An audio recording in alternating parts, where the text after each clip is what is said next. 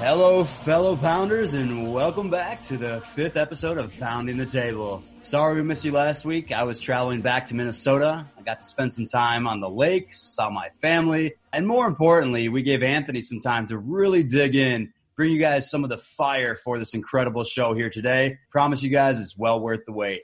Hey, fellow Pounders, thanks for tuning in. For those of you who are new and haven't heard about us before, Pounding the Table is a podcast by yours truly and Mr. Avi Mash. We talk about options trading, the stock market, and each week we try to analyze the news for you and provide our opinions around how news impacts the markets and what we're looking at this week. So, let's just dig in here, Avi. Always, as we start the show, we want to check back and see how we did last week, right? So we always want to keep this 100% with our audience, the good, the bad, the ugly. So let's start off with my fucking pick, Jumia. We absolutely nailed that one. I have some explosive picks here from Pounding the Table, episode 4. Tony, you want to get into some of the other ones we absolutely crushed here? Avi, I'm going to just say Jumia probably was your best call ever. I mean, the thing ran from 7 to 16 in less than a week and a half, so incredible there.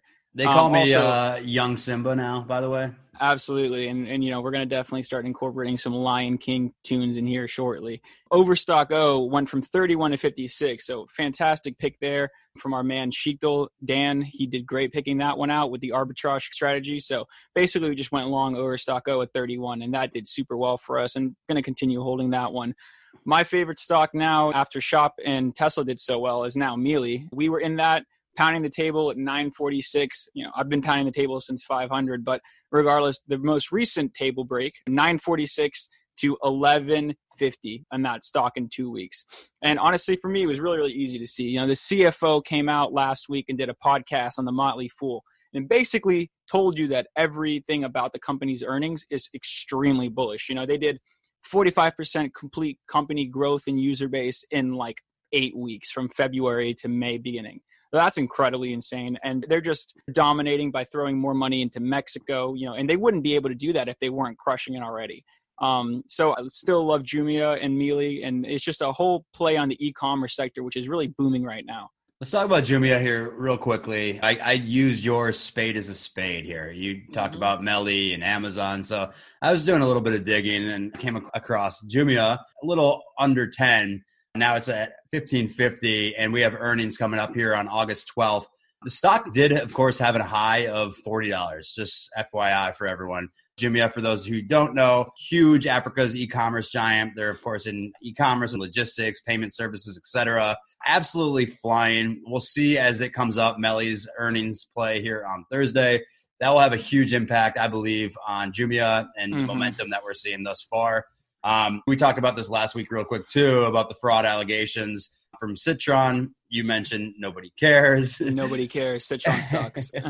Yeah, so I think really what happened here is people were saying, well, honestly, e-commerce is dominating. I read somewhere that in just the last 3-4 months, e-commerce in the U.S. has exploded in a 10-year amount of growth. So that 3-4 months did 10 years of what normal growth would be for e-commerce. So it was not a shock to me that people would be looking to do other e-commerce plays in other continents, right? So I'm a big holder in SEC Limited, and that's a Singapore company that does Asia e-commerce, and they're killing it, 40 to 130. Fantastic play, and I'm going to continue holding that, honestly, likely forever or until it gets to my market cap rule, which I'll talk about later, where I decide to sell stocks for better stocks with higher potential, return on my investments. Even though I still love the company, I might be able to sell out and get something better like Jumia, which was, when we were calling it out, $800 million market cap. Now it's $2.2 billion or something like that. It's a fantastic move. If you just look at the CAGR, so the growth year over year for e-commerce in different countries, you got the US at about 26% CAGR. You've got all of Asia, about 28% average. And so people don't even really think about Africa. People don't think there's a lot of money there, this and that, not a lot of infrastructure. But it's got a 36% e-commerce CAGR in Africa. And really the only big dominant player, despite the fact that they're small and they haven't tapped into all the market there. Obviously, they're newer, and that's okay. But 36% CAGR, that's a great area, in my opinion, to be interested in getting into an e-commerce play. And especially since Jumia is basically the biggest and only really, important name in the game there. That's why we went really long in the stock. I bought a bunch of stock around 7 and 9. And so it has ran a ton. But here's the thing. If you look at something like SE, ran basically straight up from the 30s to 130.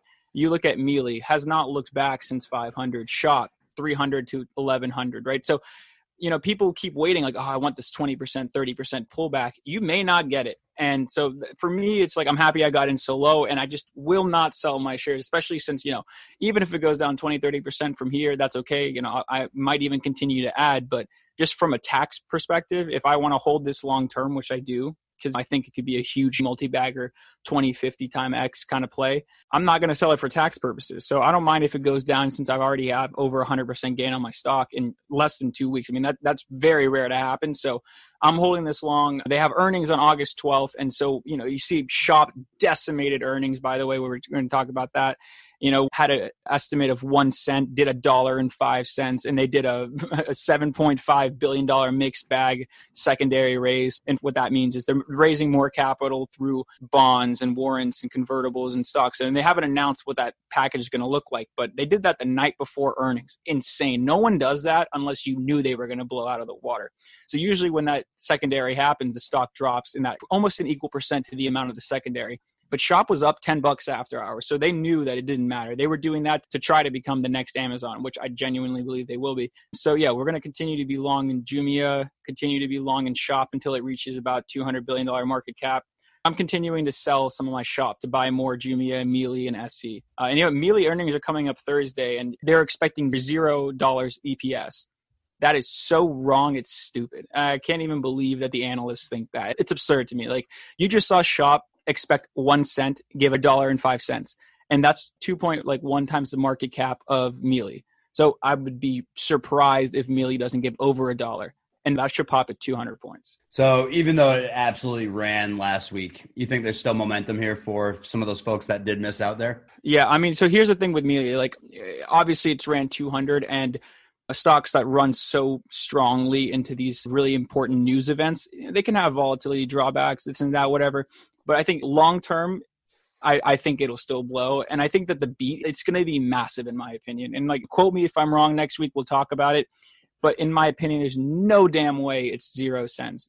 Zero way in my opinion. Like, I'll cut my left toe off, like my left pinky toe off. I really think they're going to do 50 cents, $1, heck, maybe $1 and like a half, smaller market cap, more revenue, and they're just killing it than Shop. So like, Shop does great. Mealy is a powerhouse of multiple different revenue streams through their payment processing, e-commerce. So like, in my opinion, I'm still going to pound the table. I think this thing's 2,000. So you're going all McAfee on us here at the Absolutely. Yeah. I chose my pinky toe instead of my other and more important extremity. So I'll go pinky toe.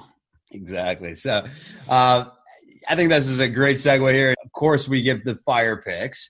We never miss, of course, but we do give some average, right? So let's talk a little bit about Booking. That's another one you've been absolutely pounding the table. I know you said you took like a huge loss after some massive gains from this name. So yeah. What are you actually going to do? Why would it not drop like Expedia did, for instance? Mm-hmm. So I mean, Booking was my number one biggest gainer, and then obviously Shop, Mealy, and other great picks surpassed it, which is what you want to see. You want to see your biggest gainers become not your biggest gainers because other things become bigger. So, I took a huge gain on Booking, was my biggest gain in my life, honestly. So I threw back in about 30% of the profit there. So, even though I'm down on that new position for my January calls, that's fine with me. Like, I don't really care. I expected that to potentially happen.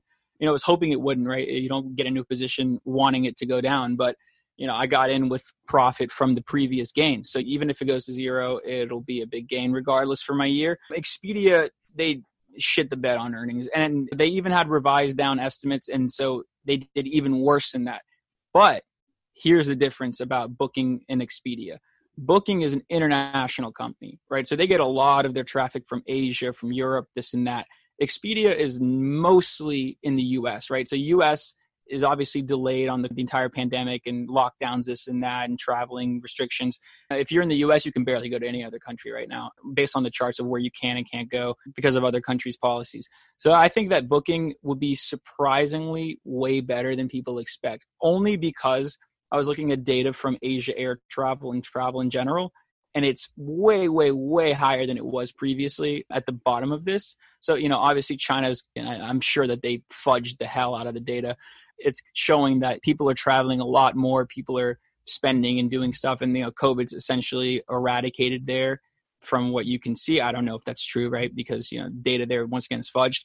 But since Booking does operate a lot of their revenue internationally, I would not think that Booking shits the bed as Expedia did. One thing I will do, though, is likely roll my strikes out to the next year. So I'll give myself an extra year of time, bite down the loss that I have on this position. It's not a huge deal because I did so well in the previous position with these exact same strikes and re-entered lower. But what I will do is roll that out so I give myself more time. So again, just kind of keeping things honest here with Redfin, right? This is one that we've discussed the past few episodes. Didn't completely shit the bed. Not a best earnings reaction, of course. Redfin did go from 40.80 to 41.58. So we did go up there, but not the impact that we thought. But going back to my original discussion about in my apartment in New York, I had about 2 empty apartments. Now we have 40 plus apartments. Recently, I just moved my rent down from $4,000 and I asked for $3,300, just try to negotiate a little bit. So nearly like 20% off. They said yes right away, right? Now when I've come to Minnesota, I've had many discussions with friends that live in the city of Minneapolis that have been moving out quite a bit, right? And so clearly there is this huge movement from the cities into the suburbs. People are probably going to be downsizing from current homes that they have. And so long term, I love Redfin. Yeah, we missed this last quarter, but I know they lowered their guidance. So I'm hoping for a big Q3. Yeah, I mean, absolutely. So you got to dig into the earnings report and you got to see what really happened, right? So, one thing I want to say is they did lay off a ton of people earlier this year, which makes sense, right? Like they're a smaller company. They can't afford to pay a bunch of people if the traffic to real estate in that time was down in March and April, right? But now they're rapidly hiring and their online traffic's accelerating. From last year to this year, the June visitors are up 31%. July visitors are at the similar pace, if not higher. And they're now in the top 3 search results on Google. So that's huge, right? Like SEO is a massive indicator because you just type in real estate, you're going to see Zillow, you might see Trulia, which is owned by Zillow, and then you're going to see Redfin or Realtor.com, whatever it is. One of the bad things that I guess that impacted them so much was that the market-wide listings for real estate declined 43% year over year in April. And they haven't recovered completely as of the last 4 weeks.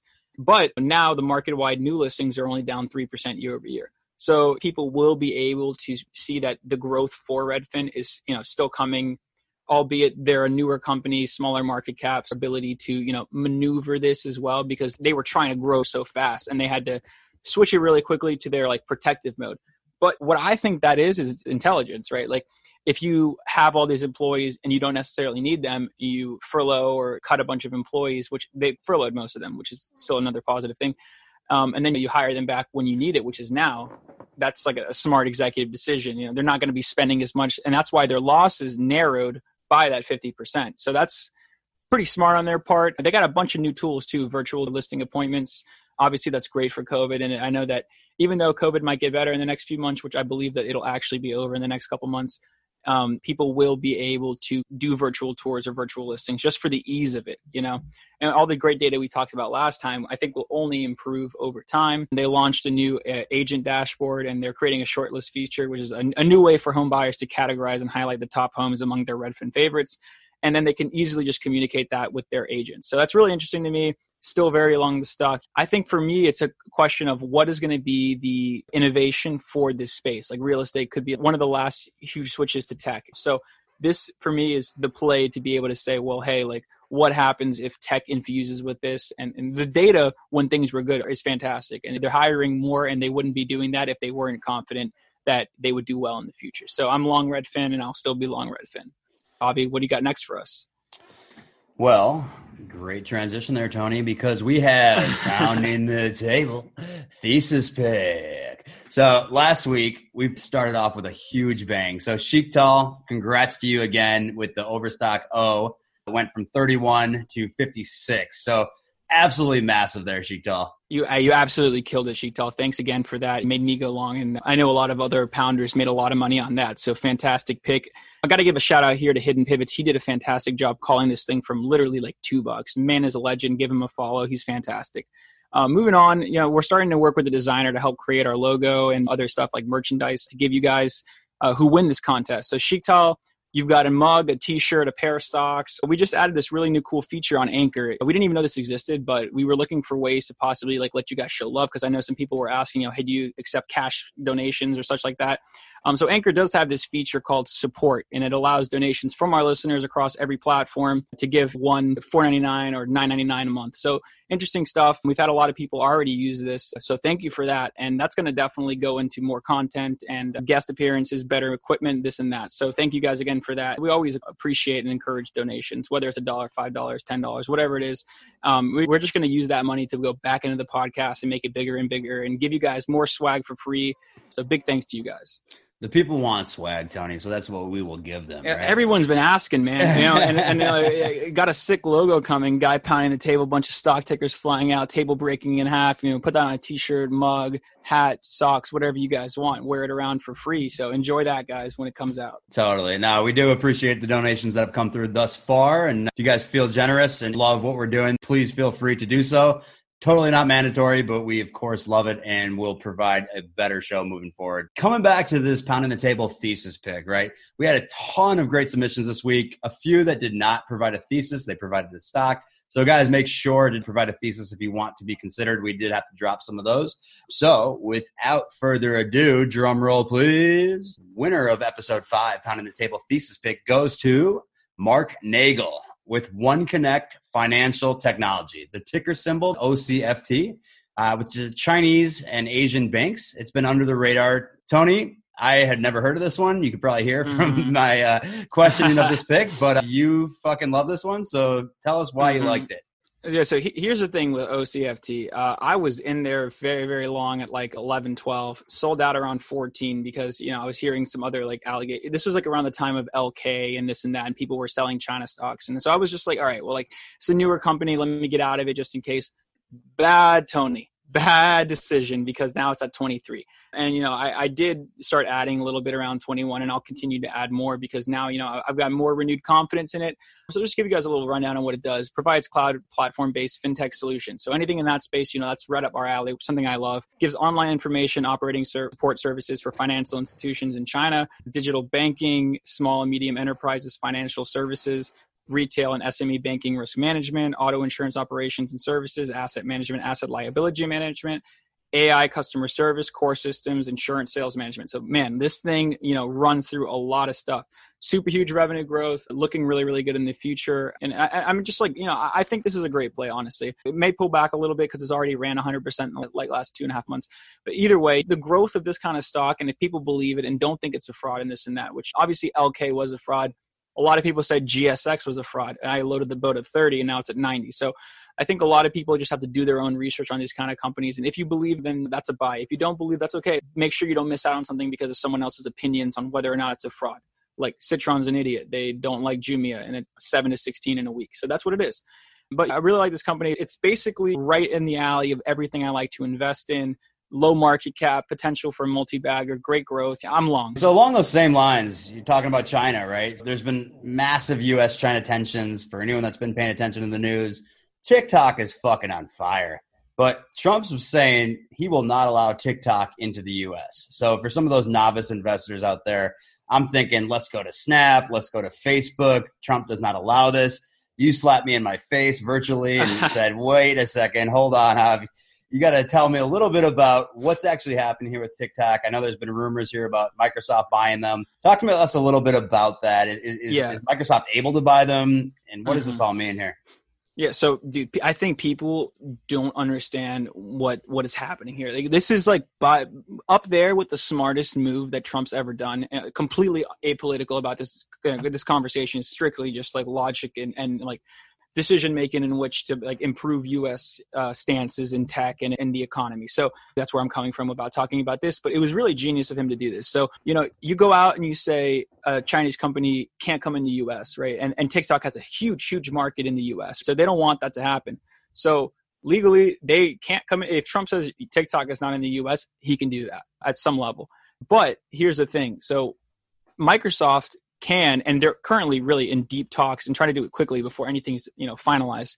So Microsoft is in deep talks to buy TikTok, right? So that's going to be fantastic for Microsoft. I'm sure obviously they're going to get a crap ton of users for all their platforms through that.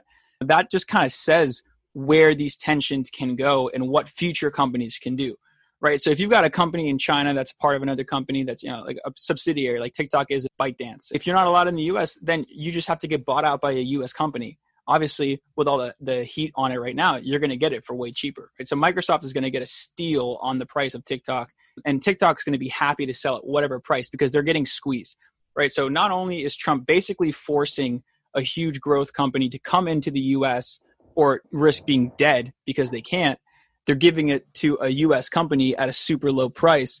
And then that kind of quells the issue of, is China spying on us? That whole rhetoric, once again, air quotes around that, because, I can't say that. But basically, what's happening is that company is basically setting the precedent for what can happen in the future. And so people are like, oh, well, isn't this going to escalate U.S. tensions? Trump is saying you can't come in the country, la, la, la, la. In fact, it's bullish. Basically, if this happens to every other company we have an issue with, the U.S. is just going to benefit from this happening. So now there's a precedent, and I think that obviously will continue unless China decides to allow Google and Facebook into China, which would once again be insane growth as they make up a ton of the indices.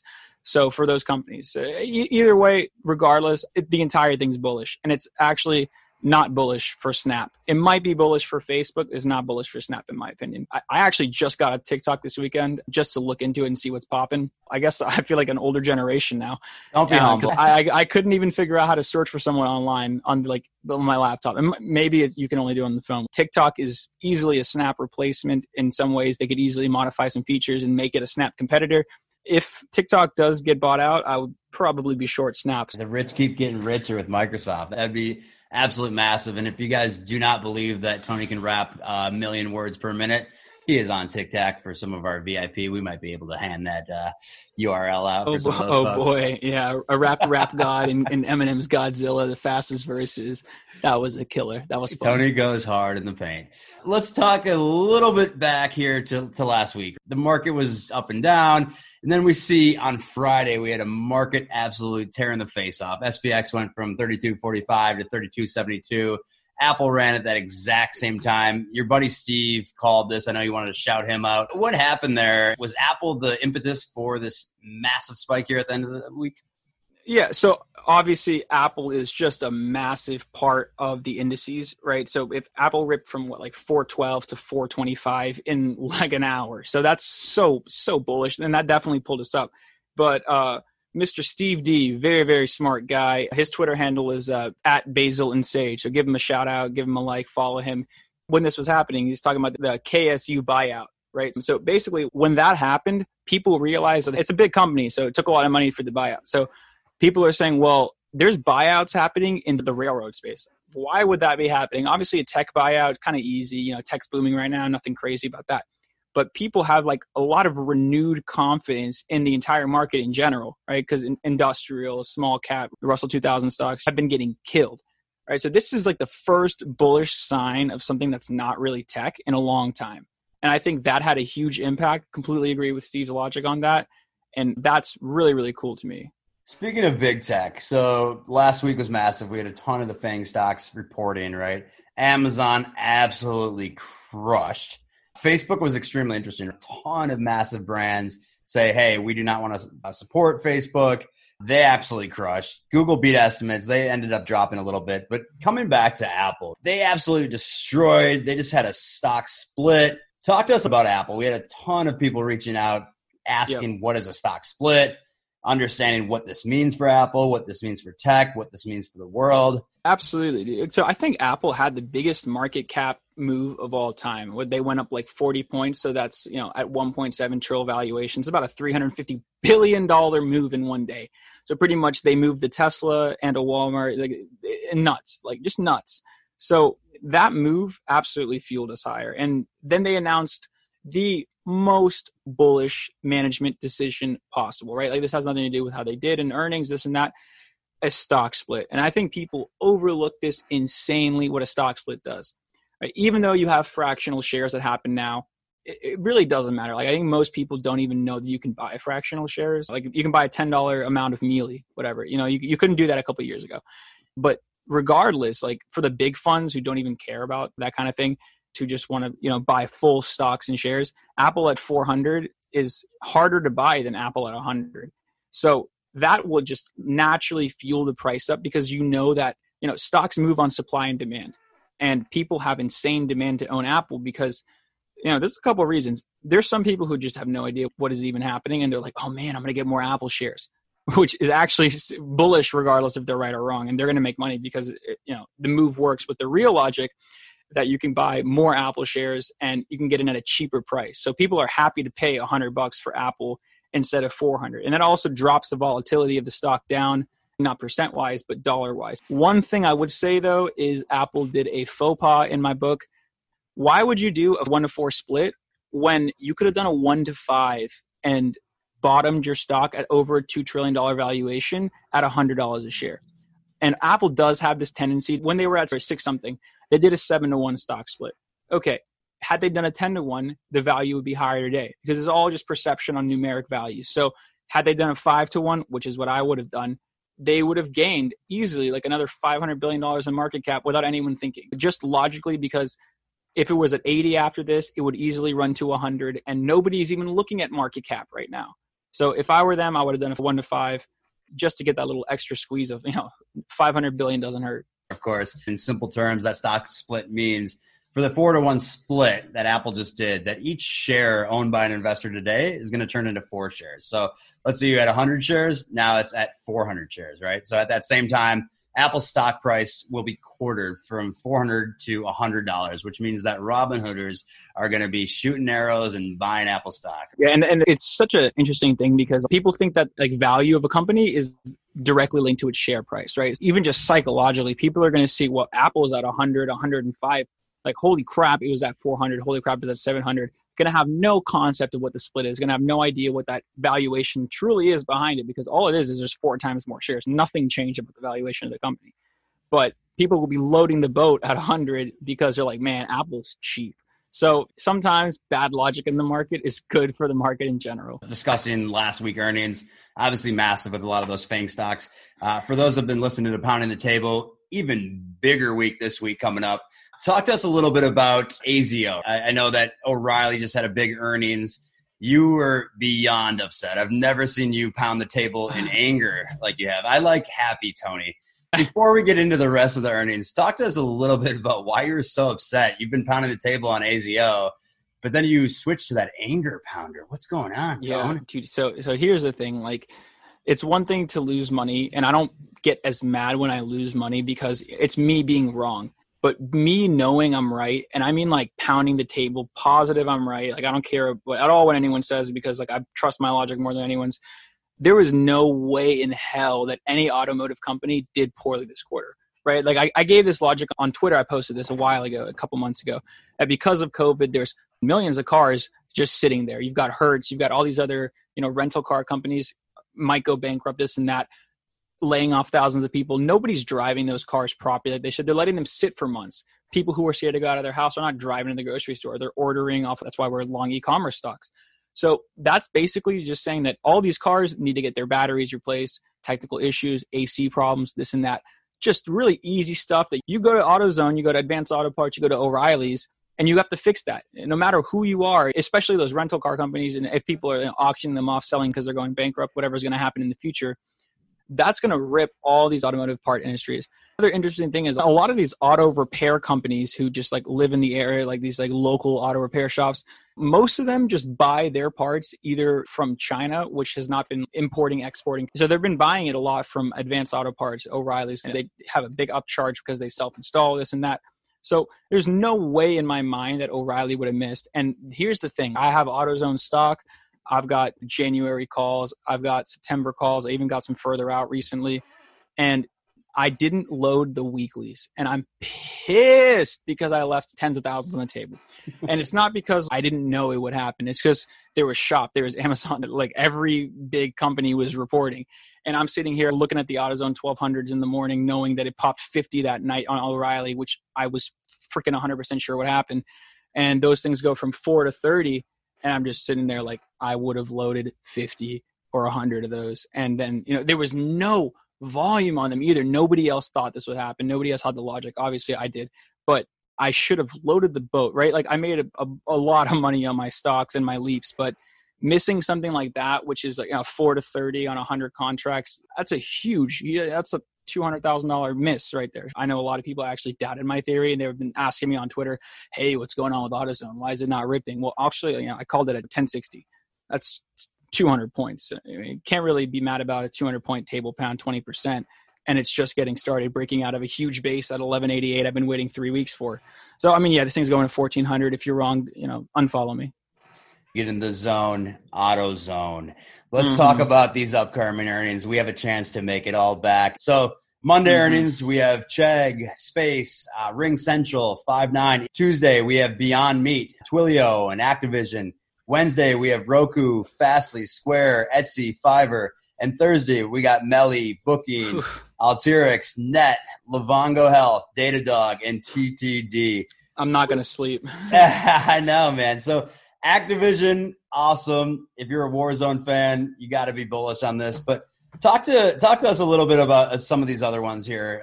Which ones are going to be ripping? Yeah, I'm happy to. Right, so this is a bulk of my portfolio. And people are asking, are you hedging into earnings? Are you protecting your downside? Hell no, right? So let's say you do this. First of all, premium for the earnings on these high flyers is nuts, right? Like it's like 10 to 15%, 20% expected volatility moves. No point to hedge, right? So here's the thing too. I got in these stocks 200, 300, 400% below where they are now. I got Mealy from 550. I've got LVGO from the 20s, Datadog from 36, TTD 170s, Fastly in the 30s.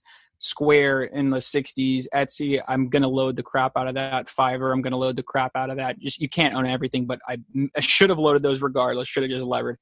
But here's the thing, like if I sell those now and my tax gains 35% cap gains and it goes down 20% on earnings and I don't sell, I'm still even, right? So you have to consider that because I want to hold these long term.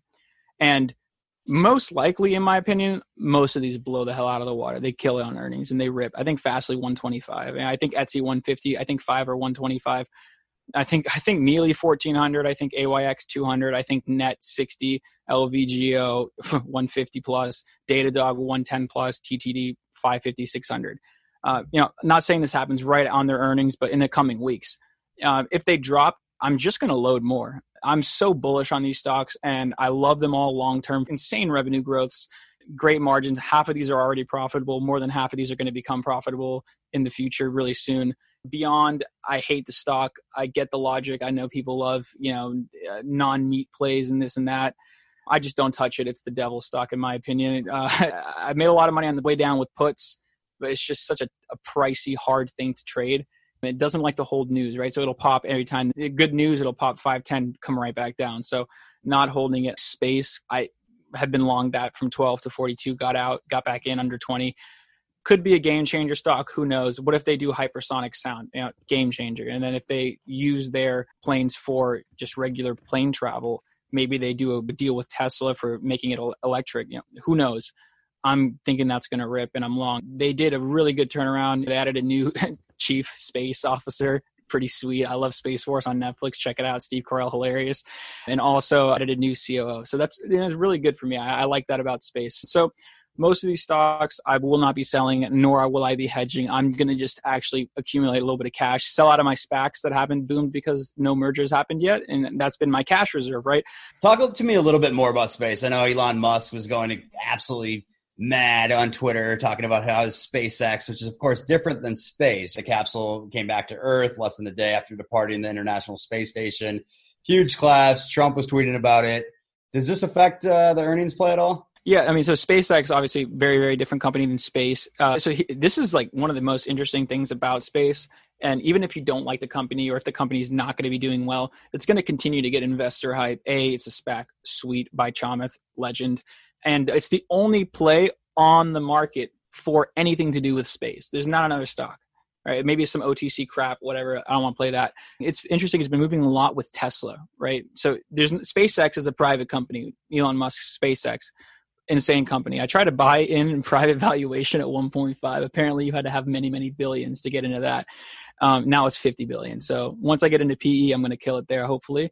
But I love the idea that people will just be buying space because of how well SpaceX and even more so how well Tesla's doing, because they're all interconnected. So you've noticed SpaceX and Tesla moving a lot in tandem in the past.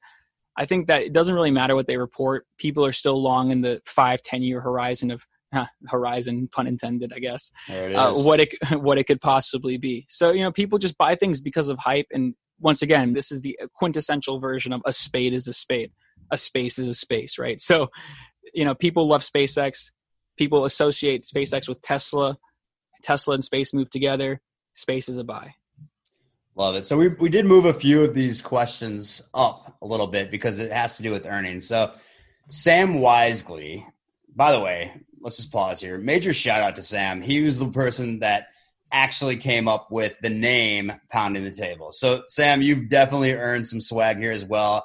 You didn't win the thesis, but you won our hearts. So Sam had asked, do you worry that postponing earnings is a bad omen? Yeah, no. I mean, so companies can do a lot of things. Management is very, very different than company performance and stock performance, right? Management has the ultimate say. Like, they can do splits, they can do buybacks, they can do whatever, dividends, and that can always impact a stock.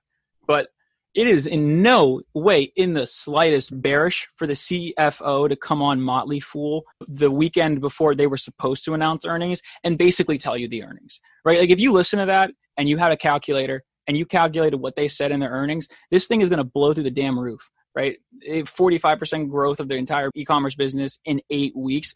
They said, we've gotten about 5 years of growth in 3 months. What do you think's going to happen? These analysts are all idiots. Like, $0 EPS beat, you're wrong. You don't know what you're talking about. They thought Shop would do is 1 cent. You're wrong. Obviously, it did $1.05. Analysts thought Amazon would do $1.80. They did 10 plus, and that's with them getting 175,000 new workers. This, doesn't matter at all. This is not bearish at all. This is bullish. The CFO had the cojones to come on Motley Fool, tell you basically how well they're doing beforehand. So they care about investors. He wouldn't have done that if he didn't want people to say, look, we're not doing this for a bad reason. We're doing this for legitimate scheduling concerns connected to us growing our business more.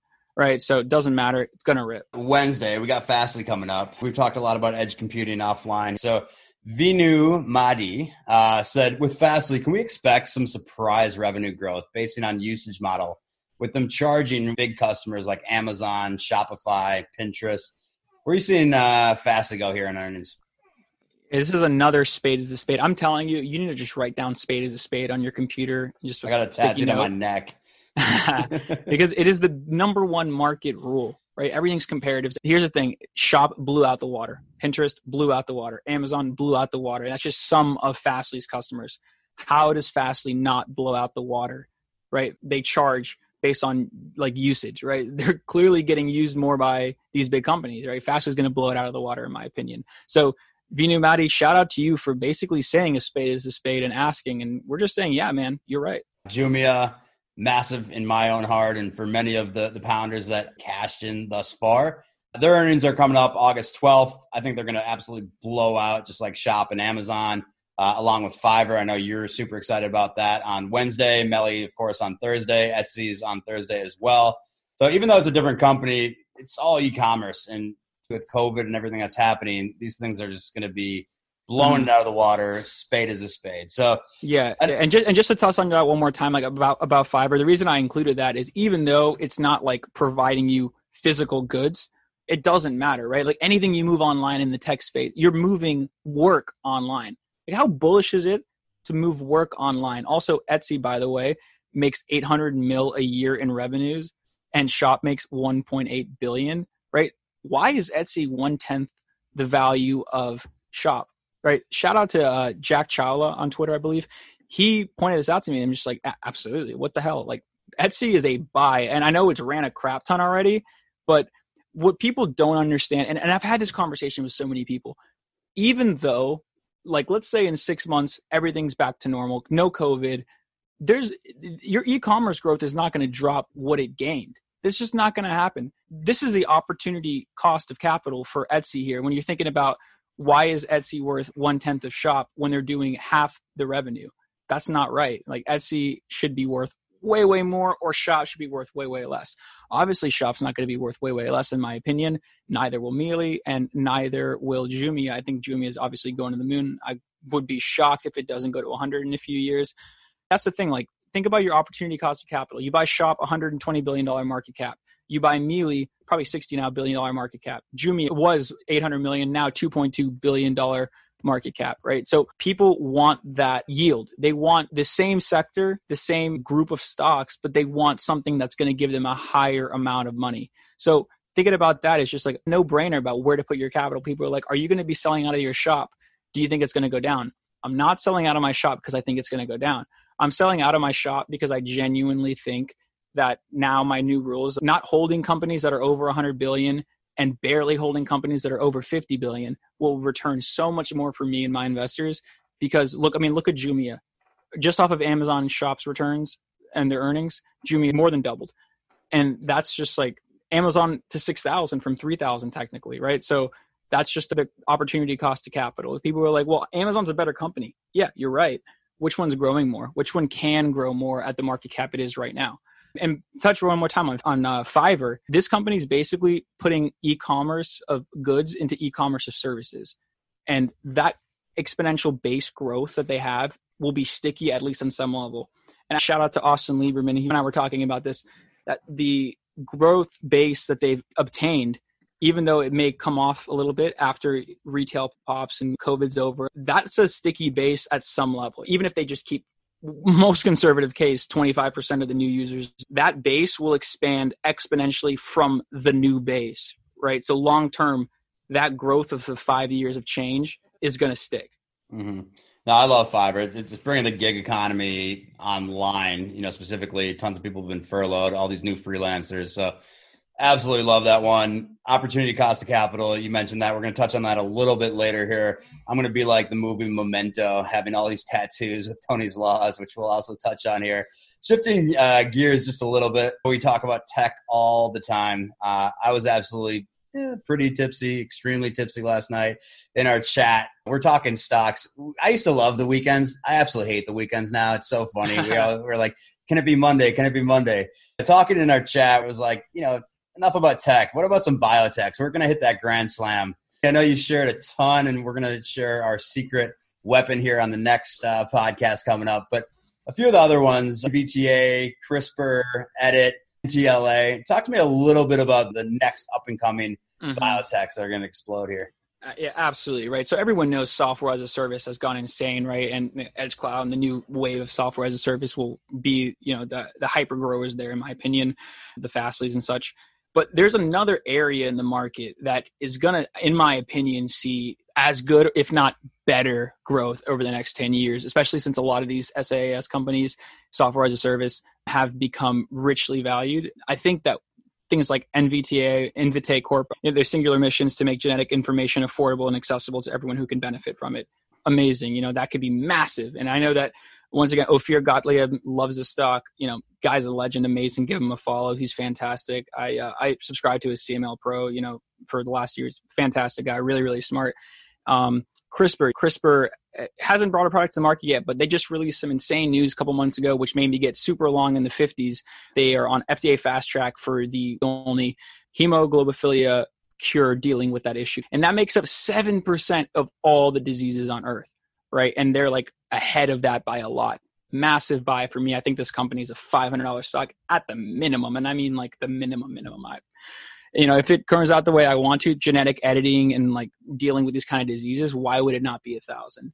And this is just like the tech is just behind, it's just like it's moving as fast as it can. And things like, we haven't had software as a service grow like it has in a day, right? Like it started with Adobe and then Salesforce. And when that started, people were shitting on it like nothing else. I mean, those companies are two of the biggest companies in the world right now. And look at all the other little ones that came out because of it. So that took years. That's like 5-10 years. This could do the same. And, you know, another one we're talking about, Editas' mission and commitment is to harness the power and potential of CRISPR gene editing, right? So it goes hand in hand with one of my favorites, CRISPR, to develop a robust pipeline of medicines for people living with serious diseases around the world.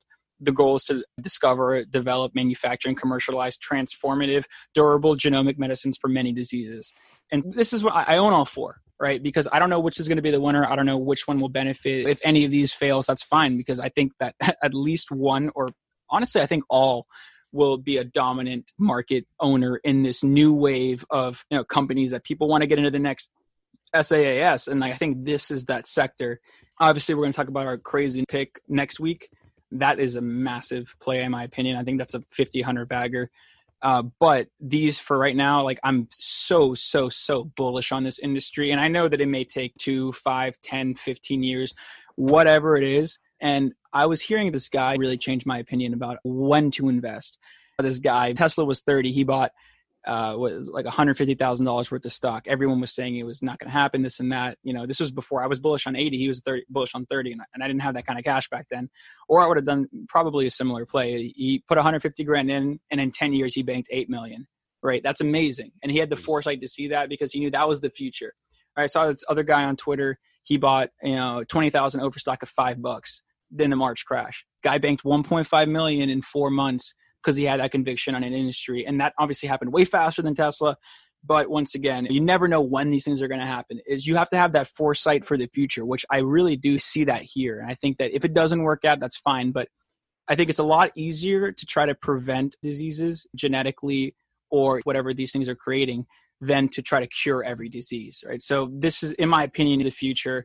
I don't see it going any other way. I'm, as you would say, balls along these. You don't love pharma companies, but this is completely different, where it is biotech curing things before they need the medicine, right? So. Exactly. Yeah. I'm not a fan of I really don't like pharma. I'm not a fan of drug prices. I think, in 5 years, drug prices are all going to be so down. These companies are not going to be making the kind of profits that they are now making, charging $3,000 a month for diabetes insulin. It's insane to me. It shouldn't be that way. That's my opinion. But I think this kind of circumvents that entire thing, and in a way more effective and efficient and just smarter way.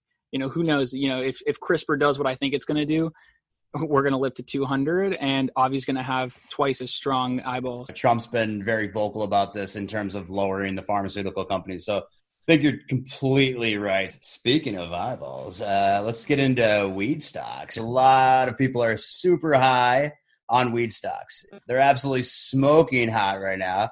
Let's spark up a little bit more of a conversation into some of these specific companies here. Like how did you do that? How did you pack so many zingers in one line? Incredible. That's why you're the co-host. Well, I'm very good at weed stocks. Well, we talked about CGC last week, and I think it was 16 when we were talking 2 weeks ago. Now it's at 20. I think over 20 went too. So that's another pounding the table ripper, 25%. Not bad for a week, A guy I follow, guy I know well, super, just insanely smart guy. His handle on Twitter is at Wall Street Unicorn. ST is for street. So yeah, Wall Street Unicorn, genius guy, told me about these U.S. multi-state operator pop plays. So I've been looking at the ABCs, the Crohn's, the Tilrays, this and that. But he was like, these are better growth and better price to sales versus Canadian plays everyone talks about, right? It's so logical to me, right? Guy's a genius. Why would you buy Canadian stock plays if it looks like we are going to be getting legalized in the U.S.? Maybe it's not this year, maybe it's not next year, whether it's Biden or Trump. I think it happens. I don't really think it matters who's a winner of the election, but I think it's going to happen. So he was shouting out these names to me: CRLBF, TCNNF, GTBIF, TRSSF, CURLF, ACGRF. And that one's really interesting at the end because CGC has an option to buy if the U.S. gets legalized. So very, very, very cool. And if you look at the price of sales, revenue, and these are way better than all these other Canadian stocks, by a mile, right? And I just want to share some logic he had here. They have real revenue growth. States that have massive budget holes need to fill them somehow. And you're seeing that, what you were talking about last week with DraftKings, and they're legalizing betting all over the country. Why would they be doing that? States need money. jobs need to be created. If the Senate goes Democratic in 2021, I don't know if that happens, whatever, but if that does, easily, weed's going to be legalized very, very quickly in the U.S. Now, Robinhood's going to love them, obviously, because Robinhood flocks to this kind of stuff every day. And, the reason they have an F at the end of them is because they're not listed properly. So if they get uplisted to regular markets, NASDAQ, NYSE, SP 500, anything like that, that's going to rip just by the uplisting. So I'm looking into these. I'm going to be very bullish on these very soon. I had CGC kind of sold out, and I started accumulating these other names. So big shout out to Wall Street Unicorn. Very, very smart guy. So we've come to the segment here where we want a little bit more fire, right? Spade is a spade. Got me to Jumia. You were talking about Melly. You're talking about Amazon. I started digging through, as I mentioned, found Jumia. Let me become an all-star here on this podcast, Tony. Can you please feed me a little bit more fire around some additional rules you have? Yeah. So one thing I was talking to people about, and I posted this on my Twitter this week, rule number one is if you can't give the reason for your investment in one sentence, you should stay cash because you don't know what you're talking about. It's so true. It sounds counterintuitive. You see people making 50-page dossiers about stocks, this and that, right? Difference between if you give a dossier which explains the stock way in depth, that's fine, right? If you're already bullish on it with a sentence, then anything extra is cool. But I'm saying people who need 50 minutes to talk to you and say, this is why gold is a good buy. You don't know what you're talking about. You should be able to say in one sentence, Mealy, half the value of shop, more revenue, Latin America is exploding, and they were forced to buy in Argentina through Mealy. Easy. Next question, right? That's the kind of thing you want to look for. So for me, if I'm not able to say it in one sentence, I will never touch it or buy it, right? We just talked about these pot stocks. U.S. pot stocks, haven't been legalized yet, can be legalized, and these companies make more revenue, better sales ratio, and there's a lot of other things in the U.S. that's going to promote them. Easy. It's like 20 words. That's all you need. You don't need anything more. So yeah, here's rule number 2. When you feel strong on something, whether or not the timing, whether or not you think you're right, if you believe you're right, not if you think you're right, if you believe you're right, that's when I load the boat, right? I looked at Jumia when we were talking about it last week. I've been playing it. It's on the radar for a couple months now, but I saw the first big volume tick and I was like, man, Shop's ripping, Amazon's ripping, all these things are killing it. Why is the biggest CAGR company not ripping it in Africa, right? Highest growth is for e-commerce is in Africa. So yeah, I did one click, loaded a crap ton of Jumia, did a couple more clicks, bought more Jumia, and bought Jumia calls. Could I have been wrong and the stock go to 5 or 4? Yeah, sure, whatever. Was that a little bit of a risky play? I mean, I guess, but I had that conviction that e-commerce all around the world was going to rip, right? So for me, it was a no-brainer. When I feel strongly about something, I load the boat. Shop was at 350 during the March crash. I loaded the boat. One of my biggest gainers for the year. So easy for me. If I feel really, really strong about something, I'm not going to wait. I'll buy a big position size and then I'll just keep adding if it goes down, or I'll keep adding if it goes up. Because when you feel strong about something and it moves in your right direction, a lot of people have the issue of selling. You don't sell when your company's doing well and you're right, especially if it's just starting out with a low market cap. That's when you're okay, well, maybe I should have bought more. Of course, my role here on the podcast is to dumb a few things down for those that may not know. So CAGR, when Tony is talking about that, is compound annual growth rate. And that brings us to bonus rules. Tony, we have 2 extra rules here today. I'm ready to talk about them. Let's see. All right. So this rule is probably going to go against what most people think I do every day. And they think I do a ton of weeklies and riskier options. I really don't. I really am not a fan of buying $10, $15 contracts, sometimes 20, even 7 or 8. If it's weekly, it just makes me not as happy as if I were to just put twice or 3 times the money in longer term calls. The rule, I guess, here is know your timing for what you want to be buying and understand that your risk for longer term positions, including stocks and leaves, can be higher than your risk for weeklies, right? Because I guess rule inside of a rule is when the market gaps up like crazy, have you not noticed that the market drops a lot and then shakes out people and then can run higher? I don't buy weekly calls on a gap up. I buy weekly calls on a gap down because it is a buy the dip market, right? So you don't want to buy when the market's ripping. You sell the rip and you buy the dip. So that's one of the rules for weekly options there. And then, I would just tell people to think hey, maybe if I have a long-term conviction on something and I don't know when I'm going to be right, just buy yourself some time. Buy yourself some time, I guess, is the rule. Stocks, leaps, something like that. That's what I do. it's been working out really well for me. And of course, I juice my returns with weeklies here and there, but that's pretty much, my strategy, stocks and leaps. But what I always do, and I always tell people, is to hedge into euphoria. And that's the rule right there. Hedge into your euphoria, right? A lot of people are like, why are you buying puts? The market's up so much. Because the market likes to drop 30, 40 points and then reverse. And so those gains that you had for the day evaporate unless you hedge yourself or get out of those positions. So what I'll do is the market rips, I'll sell my weekly calls and I'll focus more on my stocks and my leaps. And the second, we're at these strong SPX levels, I will buy puts on SPX for that day or that week or whatever it is. So that way I can hedge my longer term positions with short term hedges, which end up being a higher percent return on my downside when the market corrects. If the market's down easily, I'm starting to buy calls because I haven't seen the market not bounce back in a while. And until it doesn't bounce back, that's going to be continuing to be my strategy. A lot of other questions coming up here. I know we talked a lot about the opportunity cost of capital thus far, so we'll get into the questions from the audience. First one here is from Nuv, who's asking, how many positions do you hold at a given time? Or are you mostly in concentrated positions that you have full conviction on? Okay, so that's a tough question for where I'm at right now in the market. When the market was crashing in March and April, I was in a lot of leaps. I would say my percent of leaps was over 50, maybe 60%, just because I was market's down 40%. I bottom ticked the bottom and I really thought that was the low. I ended up being right. Glad I wasn't wrong. I would have gotten really hurt. But that's the thing for me now is I'm trimming out of those leaps more and more. And I got myself down to under 30% leaps on options and more into stocks and SPACs and cash. So for me, it's not really about how many positions I have, even though that is a huge thing to consider, right? You get the opportunity cost of capital. If you're holding something like Shop and Mealy and SE and Jumia, you want to diversify that into the ones that are the lowest market cap. Because if you think the trend continues, then there's no point to hold Shop at 150 billion valuation. And obviously, I think Shop's still going to 5,000. But if Shop goes to 5,000, Mealy could be 8,000. And if Shop goes to 5,000, Jumia could be 100 and SE could be 500, right? So for me, the amount of positions is more just where do I want to allocate my capital to get the best return? So sometimes I'm in 20 positions, sometimes I'm in 10, and sometimes I'm in 50. And I mean 50 between stocks, leaps, SPACs, and verticals, and whatever other layers I have on each name. So I try to never have more than 30, 40 names in there, only because I like to move money around for the yield during the week, during the month, during the year.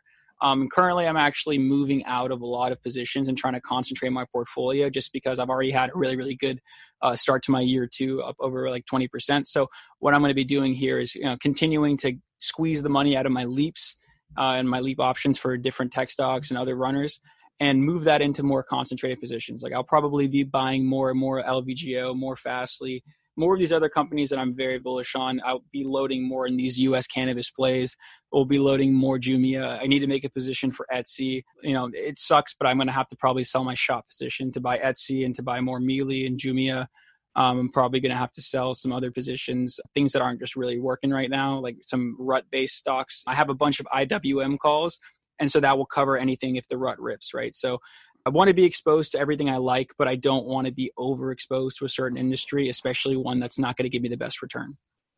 No, I think that's massive too. I sometimes look at my portfolio and I'll see it get into 30 stocks. So finding those stocks that give you the best opportunity cost of capital is massive. I know you were just also talking about SPACs, which goes right into Sully RY's question about, what percentage allocation do you think is reasonable to have in SPAC? Obviously, boom, if that merger does happen, but it's basically a cash drag / opportunity cost in the interim until that acquisition does happen. Talk to me a little bit about that, because that cash, to your previous point, is sitting on the sidelines. You do not have that in a growth stock until it does pop.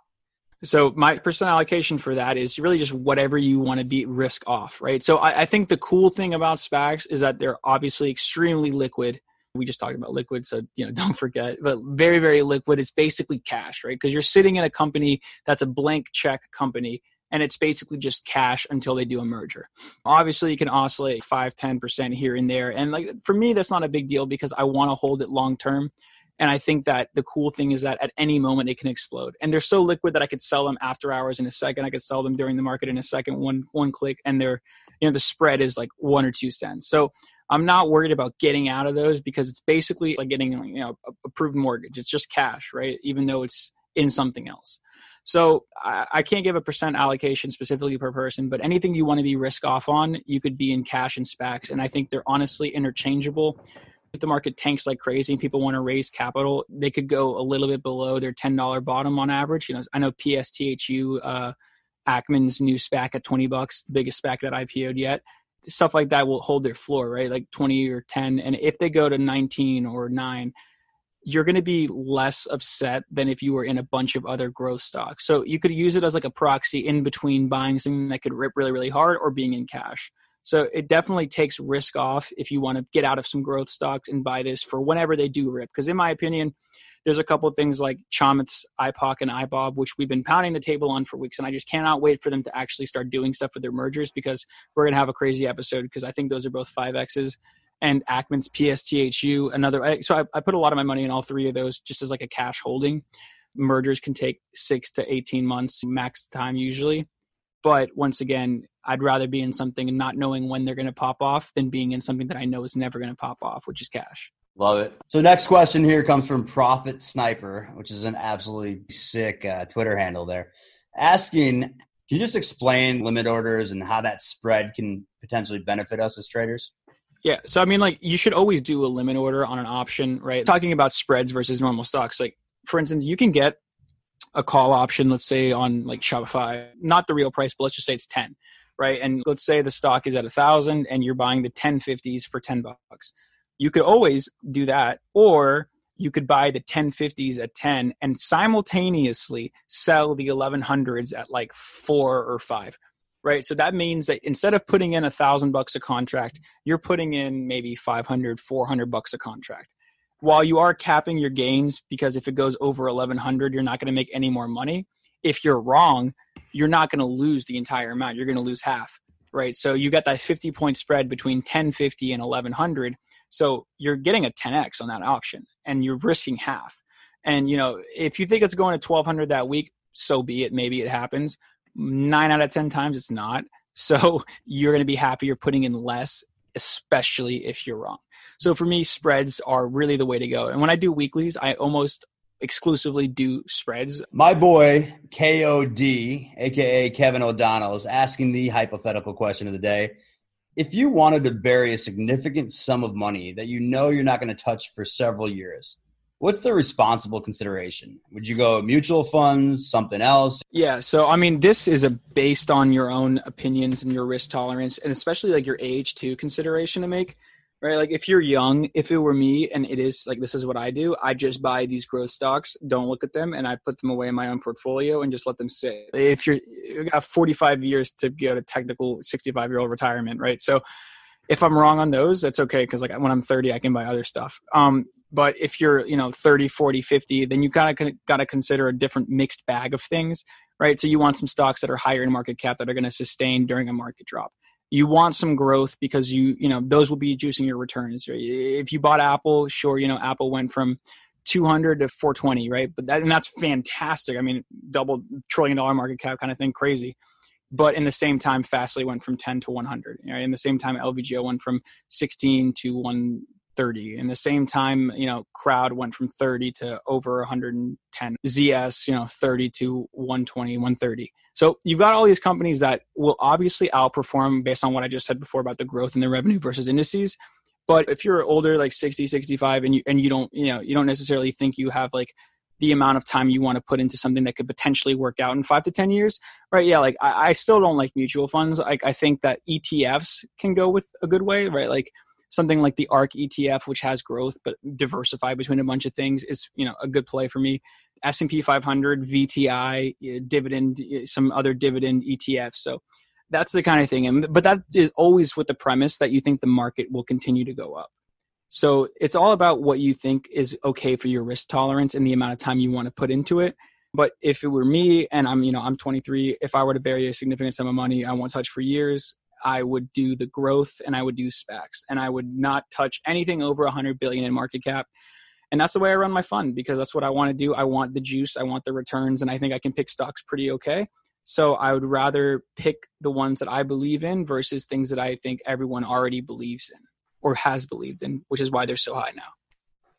So I know this is really your first real quote unquote job coming out of college, but Heath is asking, how do you know when you can quit your day job and start actually trading full time? Big shout out to Conan Heath. Love the guy. Had a nice phone call with him today, and we were talking about this actually. So I was always of the belief that I can do this, and with really no premise besides the fact that I hit one crazy like $1,000 to $7,500 trade when I was like 16, and I was like, oh, I could be great at this. Then I like proceeded to have troubles for the next 2 years trading still. But what I would say is, if you love the markets and you're passionate about it, and you're sitting at your 9 to 5 saying this freaking sucks, right? Like, I don't want to be here. And if you make more money in a week or 2 weeks than you make in a month or 3 months or 6 months, a year at your job, you can start considering like, hey, if you want this to be your full-time job, you love it, you wake up for this shit, then why not, right? But what I would say is, do not rely solely on the markets as your only source of income. And that is a mistake that I made for the last few years of my life. I bust tables for a few years, made a few grand, and then went balls deep into trading right away. Didn't have any backup plans or anything. And that's just how I roll. You know, I believe in myself to the point of delusion, because I know I'll put in the work and the effort. And if I don't do it, that's fine. I would fail. And then I learn something. So that's okay. But, you know, if you have a family, you have a house, you have liabilities and things to worry about, then, you know, it's not my cup of tea to just drop everything you're doing that's, you know, sustainable, easy. If you're getting a, you know, consistent $5,000 to $10,000 salary a month and making $100,000 a year, and you're only making $20,000 trading, that's not the time. When you're making way more than you make every year, then you do it. The only reason I said screw it to working at like, you know, BlackRock or anywhere else after I graduated was because the year before I graduated, my junior year, I made over the amount of money I would make at those firms. This is my job. Like, this is going to be my life. And, you know, you were in that chat that like December, you know, that 2018 year when I was like making a bunch of money, and I was like, okay, like I proved to myself that I can finally do this after 4 or 5 years of struggling and sucking and blowing up accounts and everything. So then I made it my full-time job. But had I not been able to do that, I can't say I wouldn't have done it. I still would have done it. But I probably shouldn't have done it if I didn't do that. For me, it's find a way to have your income supplemented from your current job, whether it's real estate, whether it's another small side e-commerce business, or whatever you want to do to make money on the side that you don't have to be actively working 40 to 60 hours for a week. Have that supplement your current income. Continue to focus on trading and get better and better. But in no way should you quit your job to do trading full time if you're not making twice what you're making at your job consistently. Or you can do both and just listen to Pounding the Table and have Tony give you that fire, also work a job like I'm doing as well, and have this be some amazing supplemental income on the side. Just or to that. kick Works. some ass. Yeah, exactly. Last question here before we pound the table big time. Munchie, Super Bear, is asking, is the market going to drop big this week or next? I don't even like that question. I love the fact that he asked it, but you know, the question itself is like saying that we think that the market's going to drop in the next 2 weeks. If the market were going to drop, in my opinion, obviously I'm wrong on this sometimes. Like, you know, even our episode 3, we're like, this is going to rip, and then it dropped, and then it ripped crazy, right? You know, timing's a little off, but logic was flawless. I think that the market is not going to drop big. And here's the thing, right? Like, unless we go under 3,200 on the S&P 500, which has been tested, I don't even know, 10, 15 times now with no avail to the bears, then I'm bullish. Like if we close under 3,200, yeah, I will sell a lot of things. But as long as we're over 3,200, what's a 70-point drop when we ripped 50, 60 points reversal on Friday, right? Like if you're worried about a 70-point drop, then you're overexposed and you need to figure out your portfolio. But if you're not worried about a 70-point drop, you have such a defined level now. 3,200 is like the line in the sand, bulls versus bears. Under 3,200, bearish. Over 3,200, bullish. And it really is as simple as that. And if we were going to drop, if we were really going to have that big dive, it would have been on Friday. All those big tech stocks reported earnings. Apple was up 350 trillion in market cap. Amazon killed it, ripped 200 points. Apple up 40. Facebook up 20. If we were red that day and didn't go green, and I was saying this everywhere else I could possibly talk about this in my personal group chat, I talk about stocks and like my Twitter. Had we not gone green, I would have probably flipped a little bearish because there's no reason that the biggest components of the indices were exploding to crazy new highs and we were red. But we closed green and we rallied insanely at the end of the day. So I'm bullish. I don't think we drop. If we go under 3,200, different story. But yeah, I'm going to pound the table here. 3,400, 3,600, 3,800 S&P 500. You heard it here first. And honestly, I'm going to venture to say one more thing. Obviously, give this some time. 4,200 S&P 500. Wow. You have heard it here first on Pounding the Table. People want to know what's next. Obviously, we gave a lot of fire context, mostly you. Actually, 99% you.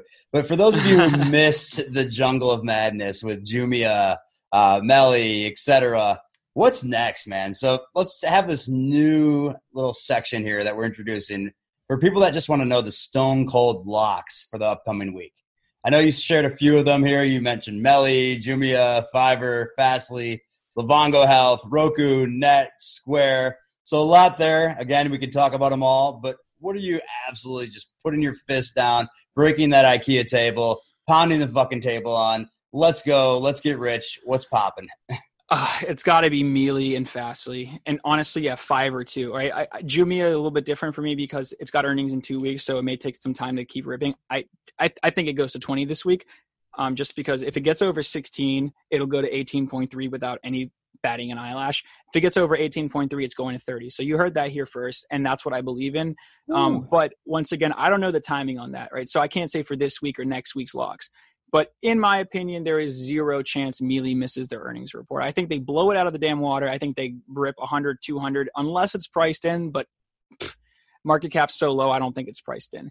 Especially since if they're going to blow it out of the water like Shop blew it out of the water, Mealy could go to 2,000 in like 3, 4, 5 months. So pounding the table on Mealy, pounding the table on Fiverr, right? Like I think Fiverr is an untalked about enough company. Like I think that they are the entire other sector of e-commerce that isn't even good and is just services, right? So I think Fiverr going to blow it out of the water. Fastly, in my opinion, since they are literally like customers of Fastly are like Shop, Amazon, right, Pinterest, and they all blew it out of the water, right? Spade is a spade, and a spade's friend is a spade's friend. I'll add that little nuance there. Ooh. So there's no way, in my opinion, that Fastly doesn't do what people are thinking it may not do, right? I think it's going to rip. It might be priced in because it has ran like 500%, right? But I think in terms of its earnings growth, I think it's going to be a really great earnings growth. A bunch of the other ones I really like, obviously Fastnet, LVGO, SQ, Roku, those are great. And I think one more untalked about enough stock is Etsy. Once again, shout out to Austin Lieberman at Austin7L something on Twitter. Guy's really smart, like him a lot. Likes to drive a minivan, funny dude. But I think Etsy, at the way that it's producing the revenue that it is and the valuation that it's at, doesn't make sense. It should be way higher. It should be way, way, way higher. And so, I'm actually going to start loading the January 150 calls. I don't like to play weeklies on earnings because you can get burned. And if I'm wrong, at least I have another earnings date, which is another rule, I've mentioned before for long-term stocks, at least have another earnings date at the minimum for a long-term stock, a long-term options position. So going to just wrap it up here again, Mealy, Fiverr, Fastly, and another beautiful, beautiful one that I have actually missed. And even though I had it on my table pounding at 40 and I played it from 40 to 60 and then I sold. So Etsy is probably going to be one of the bigger winners along with Mealy. So awesome. Well, we are wrapping it up, ladies and gentlemen. Thanks again for all of your patience. We absolutely love you all. And genuinely, you guys keep us going. So we would probably do this for ourselves, but it does help to have a lot of fanfare. So happy to hear all these people crushing it. Got a ton of DMs, as I mentioned, trying to grab our picks. And each week we're giving you guys the best strategies that we possibly can. So thank you, Pounders. Absolutely, man. Thank you guys so much. I really can't tell you how many DMs we've been getting and how nice the comments are. Thank you guys so much. It means the world to us. And again, if you want to see us do more cool stuff, guest appearances, better quality podcasts, we're going to get an editing team. We're going to get new equipment. We're going to give you guys merchandise and designer, a mug or a shirt or a hat or a pair of cool socks that are going to be a little raunchier than the other things because no one really sees your socks unless you want them to. So if that's the case, and you guys love our content, please hit the support button on all the platforms or in Spotify because they don't let you put a link or a support button there. It'll be in the description of the video automatically. So once again, thank you guys so much. We're going to be pounding the table until the tables break. And once the table breaks, we're going to get another table to pound and break. So thank you guys again. Donate if you feel so inclined. And, we're just going to be doing this until the tables fall off the wheels. IKEA is going to need to become a sponsor. So thank you guys. Happy trading week. We will see you live next week for another edition of Pounding the Table.